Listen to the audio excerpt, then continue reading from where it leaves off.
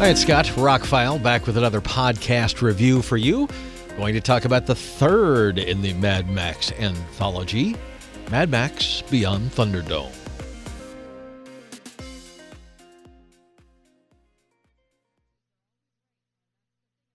I can still remember July of 1985. I was home from college and my deep disappointment sitting in a darkened theater watching this play out in front of me.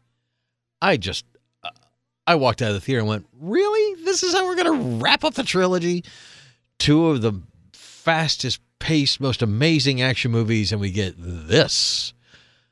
You know, they could have changed the name of this to just leave off Mad Max, call it Beyond Thunderdome, and not have any relation to Mad Max at all. It would have been fine, except for like the last 15 minutes.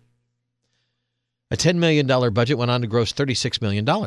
So it made money, made it 3 times its budget. That's a hit. But I got to tell you, this is one that I've never returned to, that I never go back to. They changed all sorts of stuff from the first 2 movies. Even the music. Maurice Jarre, who's a great soundtrack guy. But Brian May did the first 2. Why not keep him? They brought back Mel Gibson, but almost nobody else. Bruce Spence comes back, and he was supposed to play a character that wasn't the gyrocopter character that he played in the last movie. And then they kind of did have him play the gyrocopter guy from the last movie, kind of. Yeah, that was Australian filmmaking, I guess. 1985, they were coming off a huge hit with Road Warrior, and this is what they decided to do. And watching it now, and this is the first time, I've never owned it on DVD. I think I had a VHS. I've never bought it on DVD because I never wanted to watch it again. And I only have it now because it came in this Mad Max anthology, all the movies in 4K. Now, there's no real extras on this whole box set, and I don't know how many extras were on the original box set that had more discs in it. The only one that had any extras at all were Road Warrior, and that had some of the original extras that were on the original Blu-ray, but none of these have any kind of extras or commentaries or any of that kind of stuff. Well, that's fine because I really only wanted the movies. They're not movies like Star Wars that I want to watch hours and hours and hours of behind-the-scenes stuff or Marvel or whatever. It's just not that kind of movie. So watching it now, through my modern sensibility and all these movies I've watched lately and reviewed, it feels like 2 movies that they just put together, 2 different scripts that they mushed together into one movie. Or maybe it was the one script about the kids and the plane crash and all that, and then they mushed some Road Warrior stuff around it.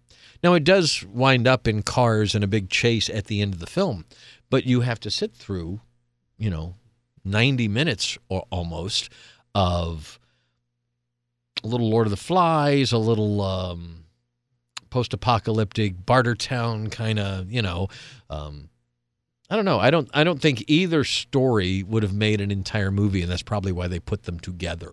It just feels like we have this stuff that takes place in Bartertown with Tina Turner's character and everything that's going on there, and then we have the stuff that's going on with the kids who are the offspring of a crashed airliner, who the captain kind of saved them, and they're all growing up now, and then they kind of forced them together. Maybe it was the idea, who am I to say what? Greater minds than mine and more money than I will ever have put this together and made it. So maybe they did know what they were doing. But for me, honestly, when it was over, I was still like, again, this just doesn't do the story the story justice, doesn't do the character justice. By the end, he kind of gets a little... His character arc is somewhat the same from the other movies. He gets a heart of gold at the end and kind of sacrifices himself to save, and then that works out for him positively in the end. But for the end of a trilogy, it kind of leaves things open. He's still going to wind up alone at the end out in the desert, and everybody else kind of goes back and does all their other things. I don't really feel like getting into the plot of the movie. Basically, he's being chased at the beginning of the movie. We're obviously well after Road Warrior. They take him out easily, which makes me wonder, how has he been surviving since the last movie? Because they really had no problem taking him out. And they kidnap him, and they want to, they take him to Bartertown, and he works out a way to get out. And when he finally does get out, he escapes and runs into these kids, and he kind of saves them, and then they go back and take over, or they're going to try and take over Bartertown, and that doesn't work out that way, and I don't know. Anyway, the whole thing just kind of plays out, and it just kind of ends. I think they were trying to do something different. But you made Mad Max and Road Warrior. Why would you do anything different with the third movie? And why would you save all of the action, all the car chases and the mad, crazy stunts for the last 10 minutes of the film? I mean, there's a lot of movies back in the mid-'80s that did that kind of thing. Here's a great idea, and we're going to tread water for about the first 2/3 of the movie before we really open it up. There's a lot of movies from the 80s like that. There's a lot of movies today like that. But again, you're coming off two of the biggest action movies of all time, movies that were made for very small budgets, used primarily practical effects, real stunts, real cars, real people flying over things. And then you go to this, where we have to deal with kids. And it's funny, I followed this up with Mad Max Fury Road about 2 nights later and just blew my mind on they were directed by the same person. After rewatching Mad Max and Road Warrior and going, wow, those are both just solid action films. And then watching this one again, and I put it in an afternoon where I was actually in a good mood, and I'm like, I'm not going to really bash this movie too much. But you know what? When it was over, I was like, I don't know that I will ever watch it again. I love the Mad Max character. I like what Mel Gibson did with it. I like what George Miller, the director, did with it. And I like what Tom Hardy does with it in the next movie. And I think we're done with Mad Max because the Furiosa movie is going to tell the backstory of the Charlize Theron character, which comes out later this year. Well, my next review will talk about Fury Road, which is arguably the best action movie ever made. It is that good. I think he was making up for this, really. I think at the time, probably somebody, because he was making other movies at the time, and probably somebody told him, you know, Mad Max is kind of played out. Let's do something different with it. And kids in cinema, Spielberg and all that, and George Lucas's movies were taking off and getting bigger and bigger at this point. We had things like Gremlins and Explorers and all that was out at the time. So I could see trying to make a, toned down PG-13 with young characters and big hit, and I was going for a big summer. I mean, Mad Max is a summer box office. Did that not tell them something right there? Open it in July. It opened July 10th of 1985. That's right in the middle of summer box office season.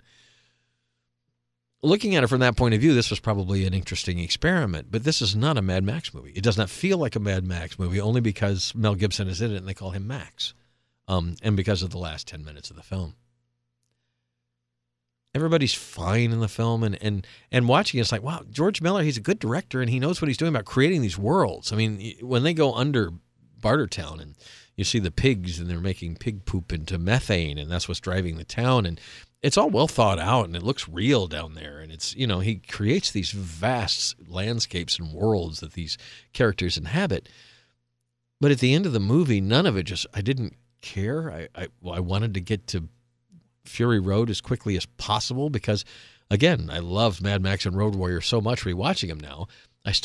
This one just trips me up. I don't get it. So I know some people really like this movie. I've talked to a few people after I watched it. They were like, oh, yeah, Thunderdome, Tina Turner, yeah, and the kids. And I'm like, yeah, and you're not going bleh when I say those kind of things. Well, it's got Tina Turner.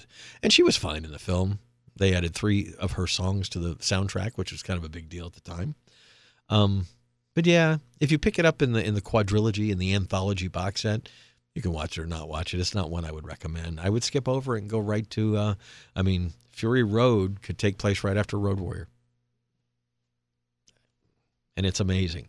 Beyond Thunderdome, though, glad I rewatched it. It definitely, there was a lot of forgotten because I think I only saw it once in the theater, maybe twice. But watching it now, yeah, it's another one I can skip. Bring on Fury Road. Mad Max Beyond Thunderdome. If it's one of your favorites, I'm sorry. I didn't mean to, ruin your day, but I just didn't think it was very good. It's not like it was a bad film either. It's not like the acting is bad or the script was bad or the directing was bad. It's not what you want out of a Mad Max, and you kind of watch it, and it's kind of a waste of time. There's some okay action beats in it, and there's some okay things to see, but does it add to the overall mythology of the story? No, and this is the way it was supposed to end. I'm glad it didn't. I'm glad there's going to be more.